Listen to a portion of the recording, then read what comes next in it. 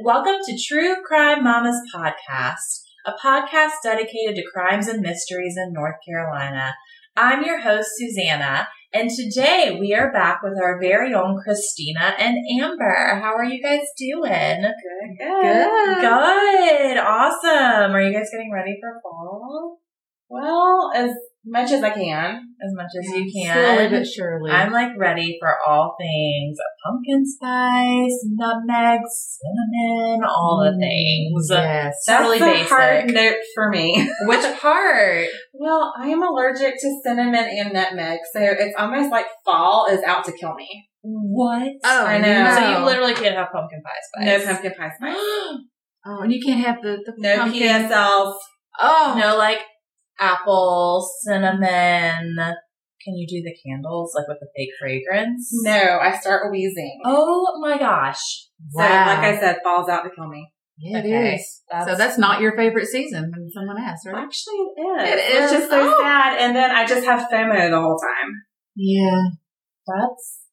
Oh my gosh. I need pumpkin and scarves and leaves and boots and all the basic things and that the memes make Don't fun forget of. the hoodies. Hoodies. Yes. Well, at least you have s'mores still. True. Right? Mm-hmm. Okay. As long as you don't do the cinnamon graham crackers. Exactly. Well, we all know how we can secretly murder Christina if we need to. Yes. I'm just kidding. We would never do that. We love her. We would miss you terribly. Yes. All right. Well, let's get back into this Jason Corbett case here. So if you followed us last week, then you know that we got through part 1 of the Jason Corbett murder case. If you have not, please go back and listen to that episode before you listen to this one, just so you're not, missing any important details. This is a really big case. So, you ready? Let's do it. All right. Let's get started.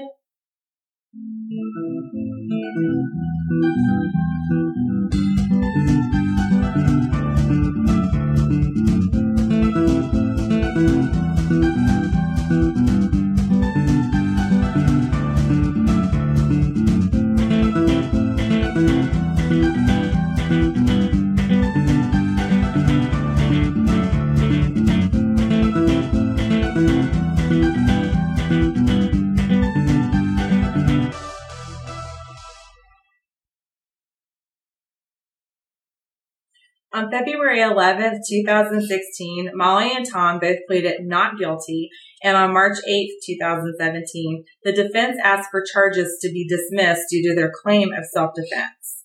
And, of course, that was denied. On March 14th, 2016, Molly's lawyers accused the clerk of court and the lawyers representing Jason's estate of hiding unethical, secret conversations about the case. Typical Molly. In a motion filed, attorney Walter Horton asked that the clerk of Superior Court, Brian Shipwash, be removed from the case. For Shipwash to hand over all of his communications about it, and for a judge to re-examine decisions about the guardianship of Jason Corbett's 2 children. And, of course, denied. On April 12, 2016, a judge in Davidson County Superior Court granted a stay for a court order that would have forced the return of several belongings taken from the Wahlberg home. As part of the stay, Judge Class ordered that $601,060 from a life insurance policy, as well as money from the sale of the couple's Honda Accord, be held by the Davidson County Clerk of Court, Brian Shipwash. On May 10th, 2016, detectives opened an investigation into the transactions relating to a bank account Marley Martens opened a short time after Jason's death. In her court application to probe the account, Detective Wanda Thompson alleged that she has probable cause to believe that within days of her husband's death, Marley Martens Corbett may have moved monies from joint bank accounts held by her and her deceased husband, and these monies were used to open a separate bank account in the name of Molly Page Martens. She added, Jason Corbett's alleged comfortable financial status provides possible motive for death. You think? Wow. Yeah. So she didn't even use her married name on that account. She took that off completely. She took it off completely. So finally on March 3rd, 2017, a trial date of June 17th, 2017 was announced. The judge in a pretrial hearing for the murder case against Molly and Tom denied a motion to have the trial moved to Mocksville in neighboring Davie County. And what he ended up saying was the defense has failed to find community prejudice that they can't receive a fair trial. Judge David Lee also said there is no showing of prejudice in the investigation or proceedings to preclude selection of a jury. Also, during the hearing, the judge deferred ruling on a motion to redact statements about witnessing domestic abuse that Jason Corbett's children made when interviewing at a child advocacy center after the homicide. Lawyers for the defense claimed that when the children were interviewed by child advocacy experts at the Dragonfly House, they were given detailed instructions about the importance of being truthful, and they were also told they could make corrections to any statement they felt were inaccurate. Judge Lee said that he preferred the lawyers argue before the judge presiding over the case at trial whether specific statements should be heard by a jury. So pretty much what they're asking for here is that when the kids gave the statements in North Carolina, they wanted those to be included. The judge is just saying, you know what, I'm going to step out of this until it comes time for the case. Right, makes sense. So on July 16, 2017, Jason's family was given the opportunity to view the photographic evidence the prosecution intended to present. Oh boy. This was to give them time to view privately and to help prevent public reaction. The evidence was grim. I can't imagine. No. So in addition to the photographic evidence, they also heard the police interviews with Molly and Tom. And there were just so many questions. Why did Molly have a paving brick on her bedside table? Heck, we asked that. Yeah, we did. If this was truly self-defense, why were both Tom and Molly uninjured? Good point. Very good point. Where was Sharon during the incident? Why was Jason, who never before slept in the nude, naked? The crime scene photographs were horrific. Some of the family members were so affected that they had to leave the room. Tracy described viewing those photographs as an assault on her senses, and they were like something you only expected to see in a war zone. I can't imagine she is so strong to be able to sit through that. I don't know if I would ever be able to look at them. Yeah, I'm not sure I could. I mean, I've seen some things, but that, I don't know if I could do that. I don't know either. On July 17th, 2017, the case finally went to trial. The decision was made by the prosecution to drop the charge of voluntary manslaughter and just proceed with second-degree murder. And we all said, hallelujah. Yeah, and I mean, what's amazing about this is they were so certain that they were going to get the second-degree murder charge. So they didn't even let the voluntary manslaughter be an option. Yeah. And that's unusual because usually they let that one in there just in case. Yeah, kind of like as an escape. Absolutely. So additionally, jury selection began out of a pool of 143 individuals from Davidson County. Prospective jurors were warned about what they would witness in the trial. Mr. Friedman, attorney for the defense, said there are going to be gory pictures. There is no getting around that.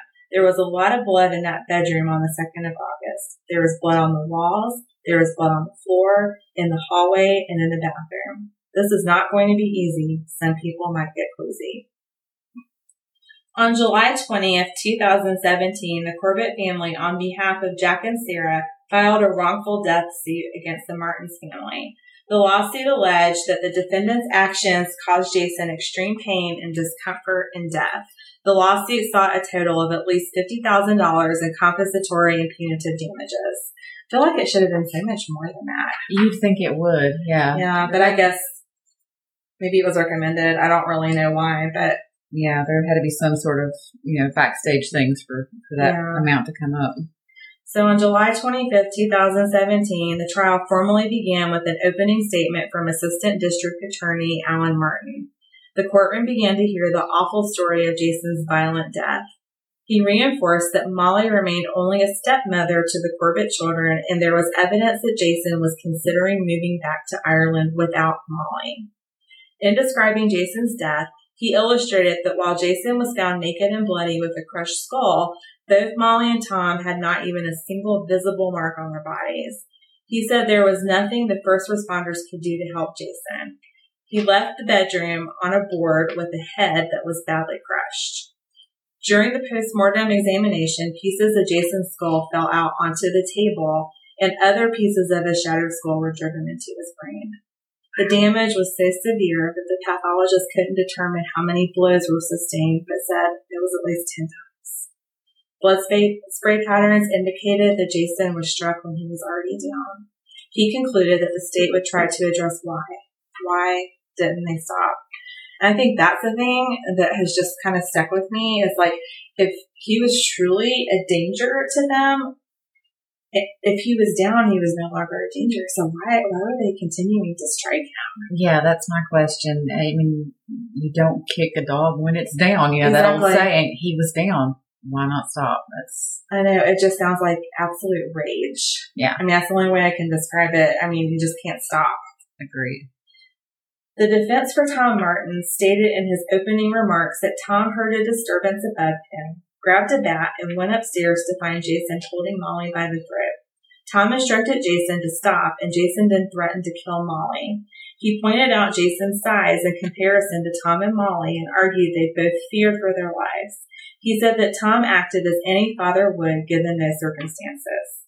And, you know, I mean, I think about my own dad, and if he thought that my husband was hurting me, I mean, I know how he would react. So, Absolutely. It makes sense. He's doing what any father would do. Yeah. Molly's defense attorney said that one single strand of blonde hair was found clutched in Jason's hand, but it wasn't preserved by forensics for analysis. He went on to state how important it was, but he never stated why. He also said that police statements indicated that Molly was in severe shock at the scene. And guess what? That was it. There was no other supporting evidence. So it talks about hair and Molly being in shock. One strand of hair. One strand of hair. Yeah. Which, I mean, honestly, I mean, when I had long hair, I mean, I left hair everywhere. So, I mean, it just could have been a coincidence. Most people do, yeah. Yeah. So, just interesting. Very. So, the first witness was called to the stand, and it was a 911 operator who received the call. But she wasn't allowed to give her testimony. So the jurors only heard the 911 call. So she was able to tell everyone in the courtroom what was going on, but the judge decided that her testimony was more hearsay. So that's why they heard the 911 call. So all Karen Katz ended up being able to do was just confirm that she received the 911 call from Tom Martens at 3:02 a.m. on August 2nd. The second witness was Katie Wingett Scott of KPC Health Center. She confirmed that both Jason and Molly were patients. Additionally, she confirmed that Molly was prescribed trazodone just 3 days before Jason's death. So what's interesting is traces of trazodone was in Jason's system, but he didn't have a prescription. She did say that Jason had recently complained of high stress levels, anxiety, malaise, fatigue, and occasional feelings of being overwhelmed. And he was also referred to a heart specialist and would have had an appointment on August the 5th. The final witness was the pharmacist who confirmed that Molly had in fact filled her prescription of trazodone. So Jason had some trazodone. I mean, I think what's interesting is that it was her prescription that was found in his body. Mm-hmm. Another thing I think is interesting, it was 3 days before she got the prescription. It just kind of adds up to a little bit of... It's very interesting. And the symptoms that she said that, you know, he had kind of like reading off a pill bottle, you know, it doesn't sound, that makes sense, you know. Yeah. The following day, the prosecution presented the pathology evidence. Photographs were shown of Jason's body, which graphically illustrated the extent of his injuries. A total of 12 photographs were shown. In one photograph, it showed Jason's scalp was drooping off his head. Media tweets described pictures shown on an overhead projector to those in the courtroom depicted an area of the skull where a paramedic's hand slid into the skull. Oh my goodness. Yeah. Doctors also identified an area in a photo of a blow that appeared to happen after Jason Corbett was deceased. And finally, one juror had to be led from court after she started throwing up. I'm surprised it was just one juror. I am too. And I mean, in my mind where I'm thinking about a paramedic who's just trying to swoop in and save, and I just can't imagine the shock and horror, because I'm sure they couldn't tell what was going on. No, yeah, that would be a complete shock. I wonder if there's still a paramedic after that. I don't know. Oof. So we were able to get a copy of Jason's autopsy report, and it lists his cause of death as blunt force head trauma. There were multiple lacerations, abrasions, and contusions of the head, including 2 large branch-thickness lacerations of the bilateral parietal scalp. So pretty much it just meant that he had big cuts in his head. Right. There were extensive skull fractures, and there was a hinge fracture of the skull base. So pretty much what that means, it kind of opens up and closes like a chest does. There were epidural, subdural, and subarachnoid hemorrhages. There was a ventral cerebral cortical contusion. There were scattered abrasions and contusions of the torso and extremities. And they also noted he was 72 inches tall and 262 pounds. And finally, the manner of death was a homicide. 2 more witnesses appeared that day. A pharmacology expert briefly explained the trazodone in Jason's system and why it was at a subtherapeutic dose level. It was more than likely due to the amount ingested or the time lapse since the dose was administered. The final witness was Corporal Clayton Dagenhart of Davidson County Sheriff's Department. He was the first police officer to the scene. He was warned by a paramedic that it was bad in there, real bad, a horrible scene. Corporal Dagenhart testified that he had attended more than 200 scenes in which blood had been spilled in his 14-year tenure. He said that there was blood on the floor, fairly large amounts that already seemed to be congealed. There was blood on the bed, blood in the hall, and blood in the bathroom. I saw some on the floor, puddles, and on the walls. It was starting to dry. He stated that Jason was found naked lying on the floor in a pool of blood with visible injuries to his face and head. There were large amounts of blood on his head and chest. He and another officer asked Tom and Molly to exit the home. They also decided it was best for the children to be taken to Sharon in the basement. In an act of complete empathy and compassion, the officers carried both children downstairs and asked them to push their faces into the crooks of the officers' necks so they wouldn't see what had happened to their father. The officers then drove Tom and Molly to the station for questioning. Bless those officers. At least somebody had a heart. I know. Oh my goodness. You know, it just really speaks to the goodness. It does. It really, really does. The next day of court started with the paramedics who arrived on the scene. David Bent, Amanda Hacksworth, and Barry Alphin testified. Hacksworth testified that when she arrived on scene, Jason was cool to the touch and there was dried blood on Jason's body. Of course, it put the Martens timeline immediately into question. Bent confirmed that the body felt cool to the touch. This information, combined with lack of electrical signals to the heart and the severe head trauma, was why life-saving measures ceased around 3:24 a.m.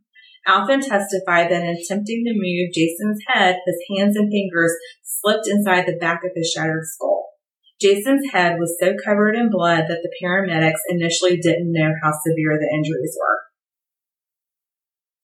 Paramedic Bent also testified that when he went outside, he saw Molly lying on the ground.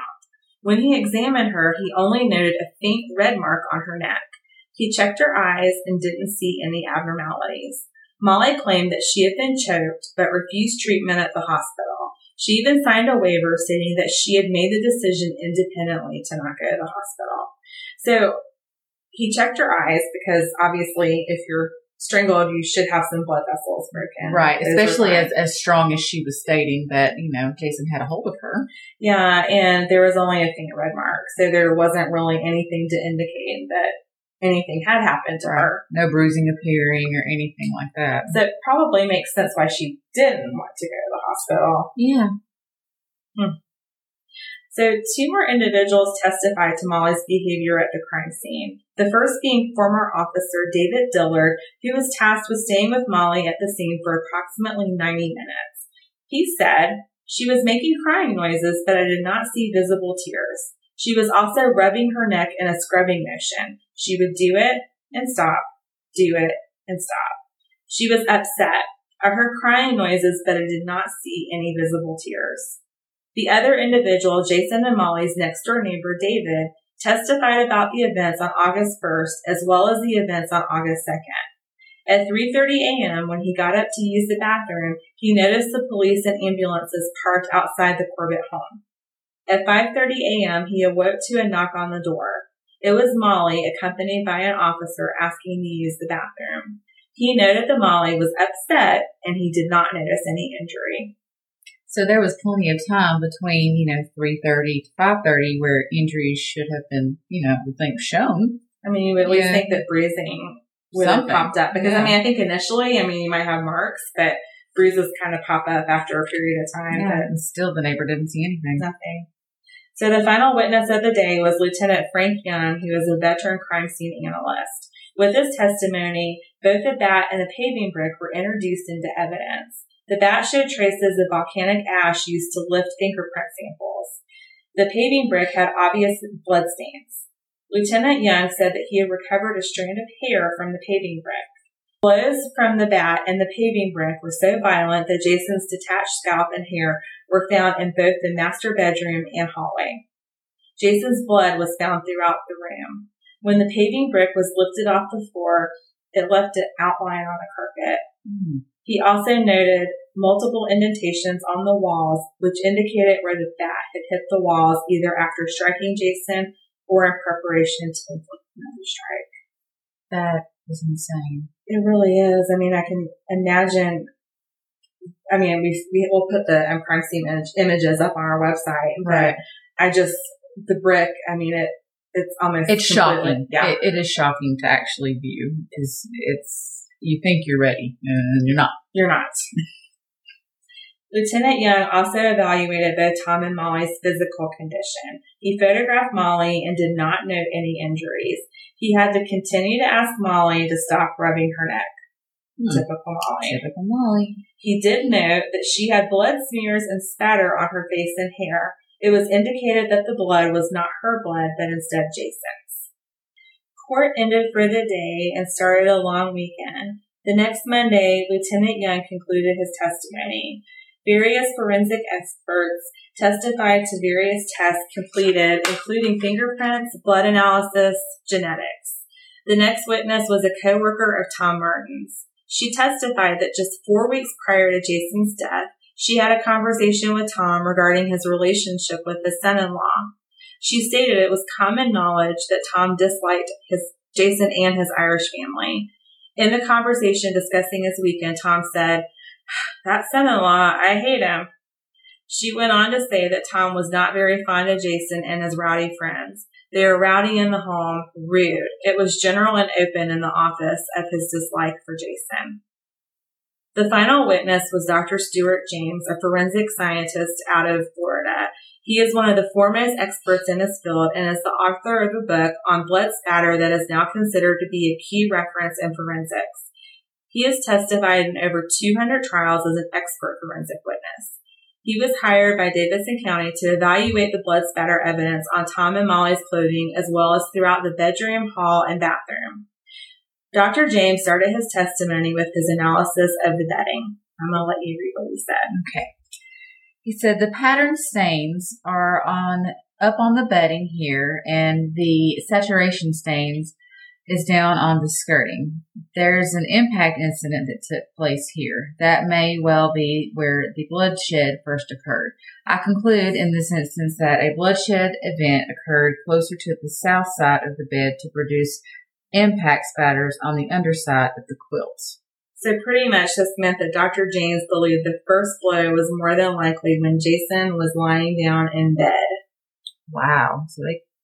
So he wasn't struck by a bat in the hallway. Yeah, as Mr. Martens suggested there. And it seems to make a lot more sense than that, curved hit that we were talking about. Yeah, it makes a lot more sense. It's becoming clearer now. Yes, it is.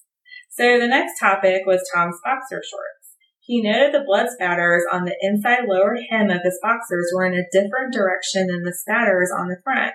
He indicated the spatters on the inside lower hem were not saturation stains, but instead spatters that traveled upwards. More than likely, Tom was standing over Jason when a blow was struck that caused the spatter to travel up. Wow. So, that's pretty much the only way that could have happened. Right. So, again, we talked about hitting someone while they were down, and looks like there's evidence. There's plenty of evidence that that's what occurred. Dr. James reviewed the blood spray patterns on the walls. While some of the walls had blood spray patterns from the bat striking Jason, other walls had large blood spray patterns from an impact type of transfer. This was more than likely from Jason's head hitting the wall as he was falling to the floor. Most of the spray patterns were closer to the floor, Dr. James concluded.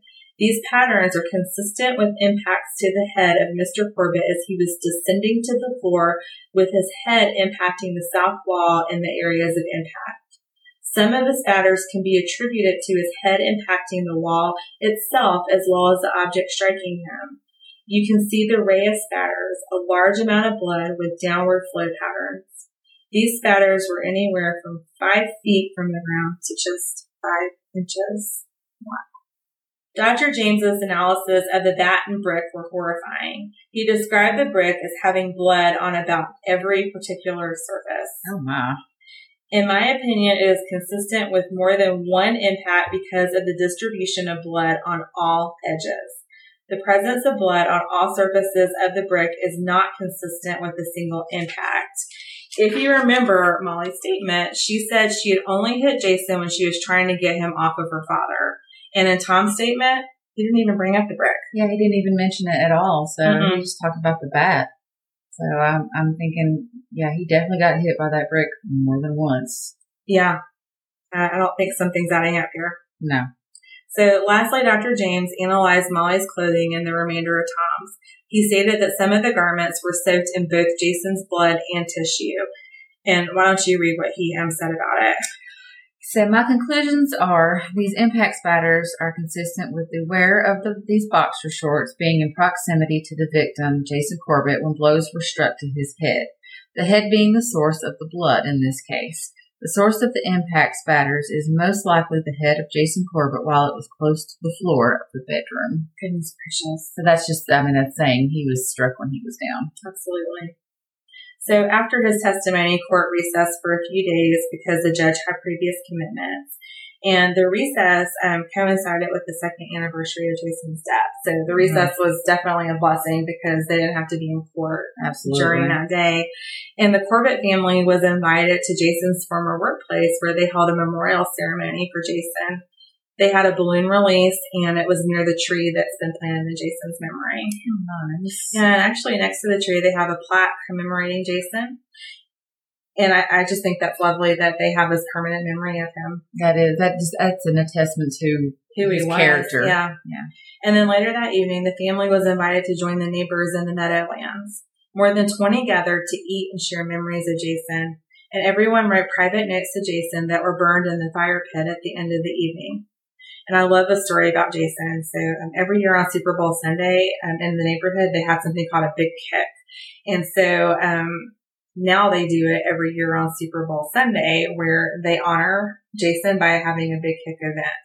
And so everyone who participates kicks a football as far as they can and the distance is measured. So whoever kicks the furthest gets their name on a ball that bears Jason's name. So when Jason lived in the Meadowlands, he was always determined to win the big kick. But as he said, he sucked, and he was a good sport about being teased in regards to his lack of talent. I love this story. That's a good story. I like that one too. So court resumed on August 3rd with the prosecution only having 3 witnesses left. The first witness was investigation supervisor, Lieutenant Detective Wanda Thompson. Her testimony was specifically about Molly's statement given just 4 hours after Jason's death. She did not read the statement, but it was handed to the jury for review. She confirmed that the room in which Molly gave her statement had both audio and video recording systems. The next witness was Jason's sister, Tracy Corbett Lynch. She was tasked with telling the story of Mac's death and how Jason came to meet Molly, married, and moved to North Carolina. She also explained how Jason was planning to return to Ireland without Molly. Tracy had plenty of electronic evidence to bolster her claims. Even though Jason had yet to make travel arrangements, he had researched tickets and even had a reminder in his calendar to book the flights. The prosecution concluded their case with testimony from an executive from Jason's former employer. She stated that Molly had visited the plant only 48 hours after Jason's death in order to collect his possessions. I'll let you read what she said. She said, "They came to collect the personal belongings from Jason's office. I did give her a hug. I saw all around her neck area. Molly had jeans and a t-shirt on. It had a boat neck and short sleeves. Her hair was up. I saw no injuries. I did not observe any scrapes, scratches, bruises, or swellings. Interesting. Very. As soon as the prosecution finished, the defense team again asked for dismissal. The nerve. The grounds for dismissal was that nothing the prosecution presented disproved the argument of self-defense. Were they listening? No. And Judge Lee, fortunately, agreed. He ruled that there were, in fact, substantial grounds to deny the motion for dismissal, and the jury would, in fact, be asked to deliberate on a verdict. Thank the Lord. Yeah, somebody was listening. So on Friday, August 4th, the 13th day of the trial, the defense began their case. Wait till you hear about this. Can't wait. The first order of business was regarding whether the statement Tom made about Michael Fitzpatrick would be allowed into evidence. So, Tom claimed he was approached by Michael Fitzpatrick, who's now deceased, and that's actually Jason's first wife's father. That's Mac's father. Mac's father. Yeah, and so he believed, so Michael Fitzpatrick said that he believed that Jason caused the death of his daughter Margaret. What? Yeah. And while the defense team said they weren't suggesting this actually happened, and they couldn't because Mr. Fitzpatrick actually made a sworn statement prior to his death, and he said in the sworn statement that he never ever talked to Tom Martens about it. And in fact, I don't even know if he met Tom Martens. Wow. Yeah. But what they're saying, that they're not suggesting it happened, but it was relevant to Tom's state of mind when Jason was killed. Judge Lee refused to allow the statement, calling it self-serving and prejudicial. He said, I have determined that the apparent value of the statement is outweighed by the prejudicial value and the potential to mislead the jurors. I like this judge. I like the judge too, and it's interesting because this guy, Mr. Fitzpatrick, he's refuting this claim, saying, I would never say something like that. And it's almost like they're trying to peddle Jason as this person who's a wife killer. Yeah, they're trying their best to make him look as bad as they possibly can, but they have absolutely no evidence whatsoever. No. Tom Martens was the first to take the stand. The defense started with Tom's credentials. They're pretty impressive. Mm-hmm. He graduated from Emory University. He served in the FBI for 31 years. And when he retired, it was only because he reached a mandatory age. And then he was married to Sharon. They have 4 kids, Bobby, Molly, Stuart, and Connor. And then after he retired, he went to work for the U.S. Department of Energy in Oak Ridge, Tennessee. And his unit was dedicated to counterintelligence work. During his testimony, he also repeated the testimony of his co-worker who testified for the prosecution. And that, remember that one said that he had talked about Jason and how he didn't like him? Didn't like his son-in-law. Mm-hmm. However, he didn't make any attempt to hide his feelings about Jason. And he said, he was not my favorite person. I did not like him. And I'm sure I said disparaging things about him. The testimony then led to the events on August 1st and 2nd. He confirmed that his dinner plans were canceled and their subsequent decision to visit Molly. He said that when they arrived in Walburn, Jason was intoxicated. After dinner and chatting with Molly and Jason, he and Sharon retired to bed in the basement bedroom. Next, he was awakened from a sound sleep and he heard thumping like loud footfalls. Then, he heard a scream in loud voices. He got out of bed, grabbed a baseball bat, and went upstairs to investigate. When he was asked why he armed himself, he replied, "It seemed like a good idea. I was going up to something confusing, and I would rather have a baseball bat in my hand than not.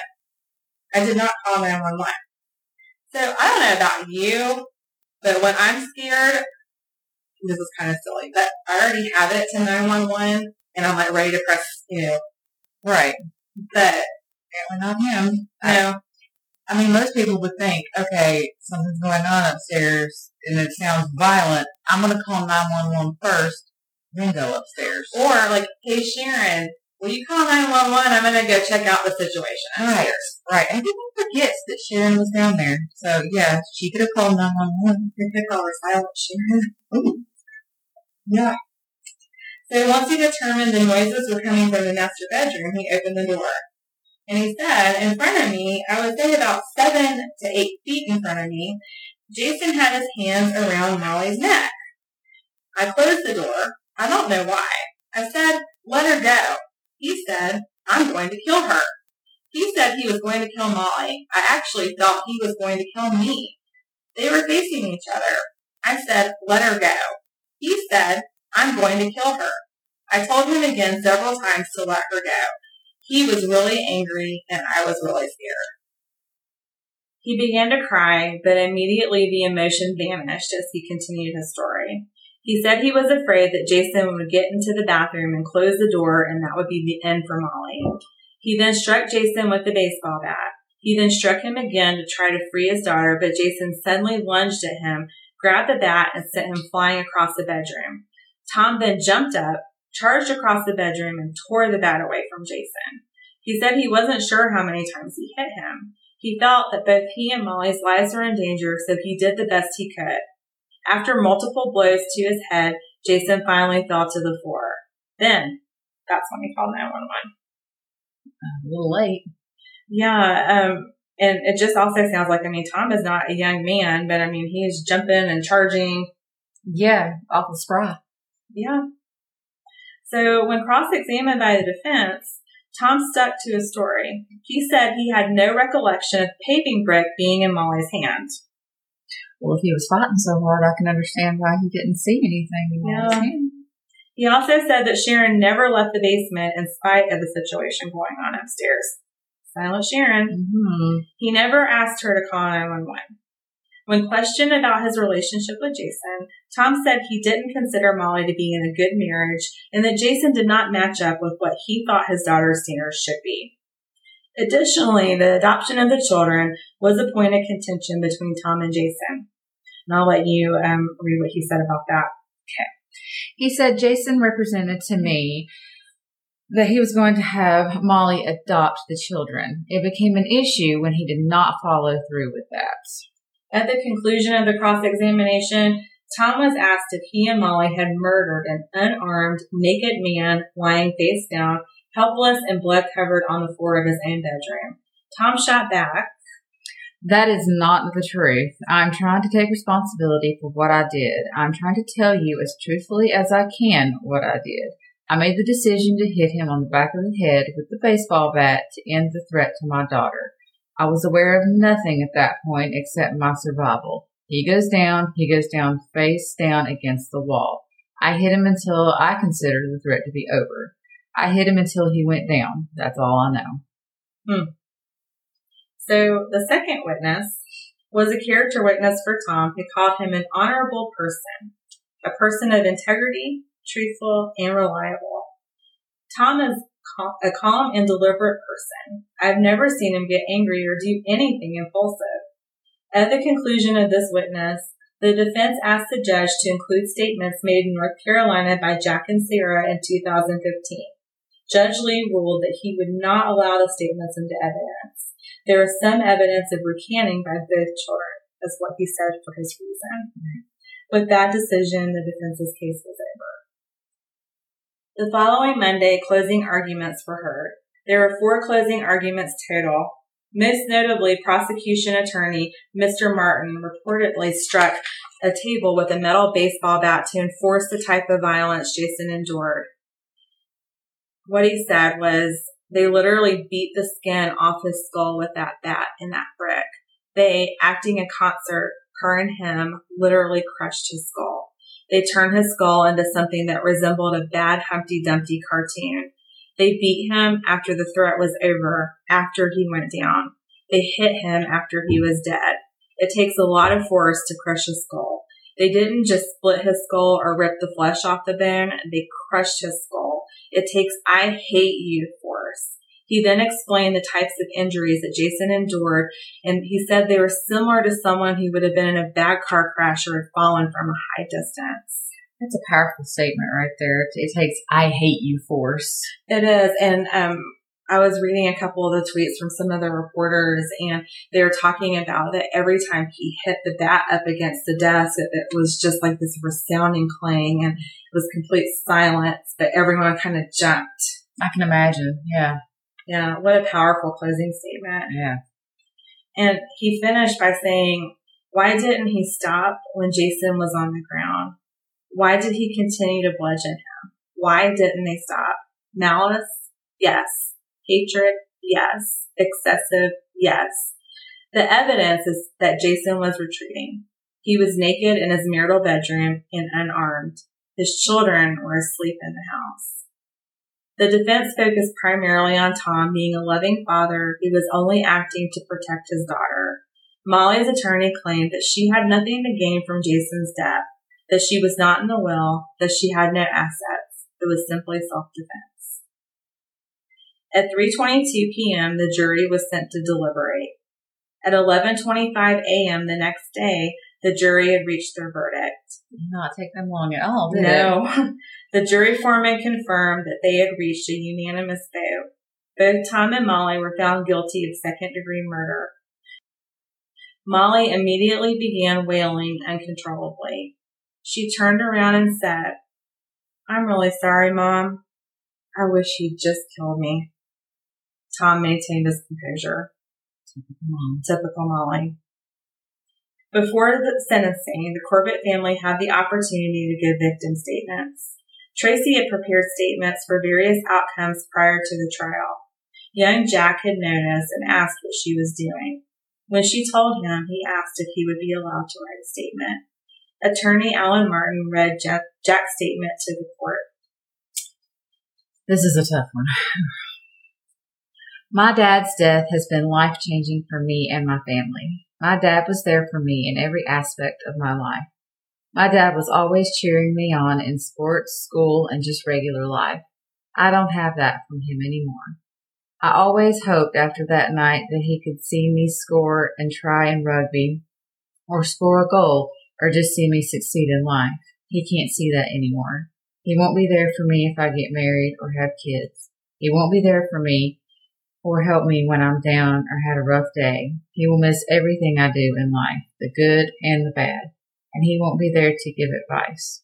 I will never be able to give him a hug or a present or a Father's Day card. He won't see me grow from a kid to a teenager and into my adult life. It changed my way of thinking on life. I can never go to the movies and pass a ball without feeling bad because that's what me and my dad did. I just want to make my dad and my family proud. I don't know if I should call David Dad because I don't want my dad to feel offended or feel like he was replaced. This has affected my little sister a lot as well. She knows her daddy won't be there to walk her down the aisle.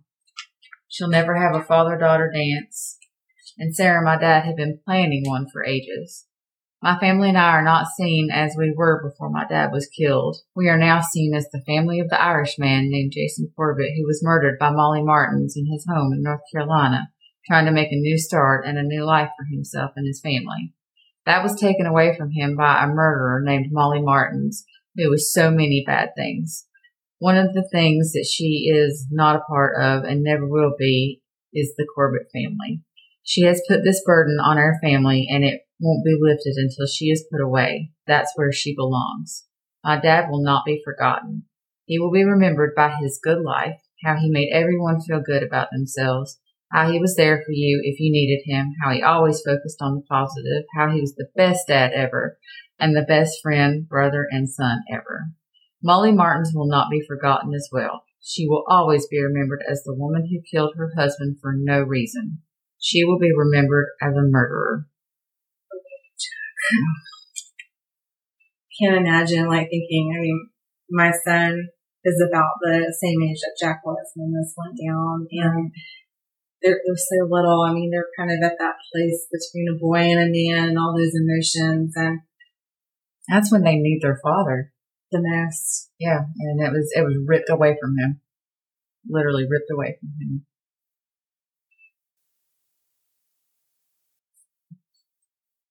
Judge Lee sentenced both Tom and Molly to 20 to 25 years in prison. They were then led from the courtroom in handcuffs to start their sentences. Tom is now inmate 155-3797 at Alexander Correctional Institute, just outside of Taylorsville, North Carolina. It is a 1,000-bed facility that has units for security risk prisoners and inmates with chronic medical conditions and mental health issues. Molly is now inmate number 155-1729 at the North Carolina Correctional Institute for Women in Raleigh, North Carolina. Since Molly has been incarcerated, she's had 4 infractions. One as recently as July 20th, 2020, which was no threat contraband. Right. So Molly's being typical Molly in even prison. in prison. Both Tom and Molly's attorneys filed a motion for appropriate relief on August 16th, 2017. The motion to overturn their convictions alleged some jurors, including the foreman, engaged in misconduct. Post-trial, voluntary press interviews and social media posts of certain jurors portray juror misconduct throughout the proceeding that directly violates the court's repeated jury admonitions, North Carolina law, and the constitutional protections afforded these and all defendants in a criminal trial. Davidson County prosecutors filed papers asking the judge to dismiss the motion. They stated that the defense did not provide evidence of misconduct. According to law, jurors cannot impeach their verdict except in limited circumstances, which include bribery or intimidation or attempts at such. Additionally, the defense's motion did not include any affidavits from jurors.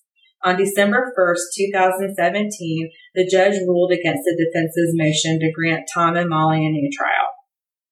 On September 14th, 2018, Tom and Molly's attorneys filed an appeal to overturn their convictions.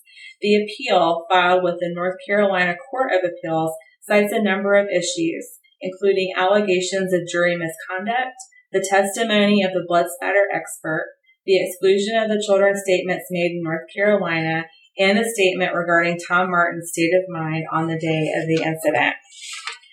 On February 4th, 2020, the North Carolina Court of Appeals overturned Tom and Molly's convictions and ordered a new trial.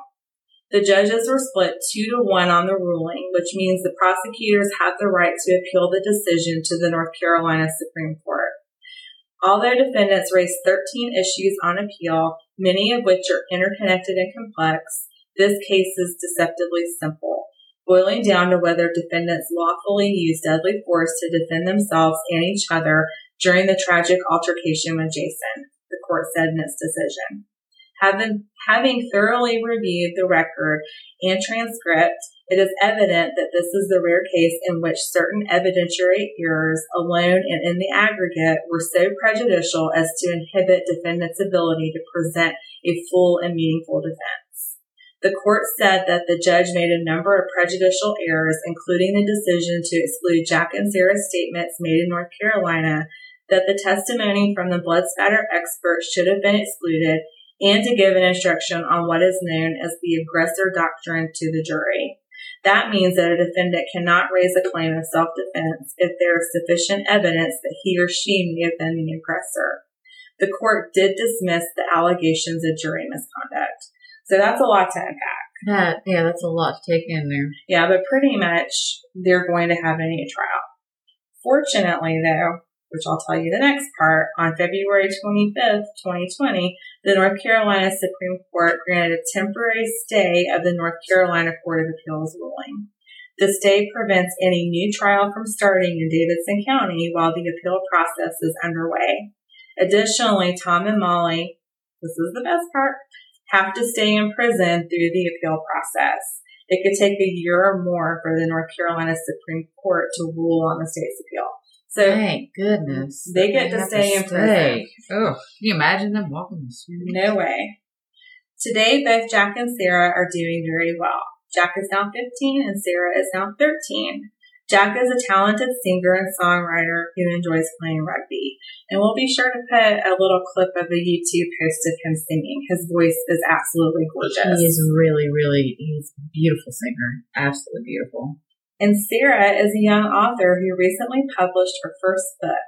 This book helps children deal with grief. And bless her. It's the sweetest book. It's about a little bear named Noodle. Oh. It's really cute. That's precious. And we'll also put a link to the book on the website for anyone who might be interested in looking into that. Jason's sister Tracy and her husband David are raising the children in Limerick, Ireland.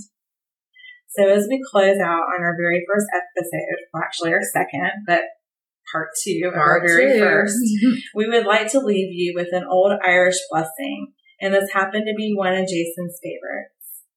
May the road rise to meet you. May the wind always be at your back. May the sun shine warm upon your face, the rain fall soft upon your fields.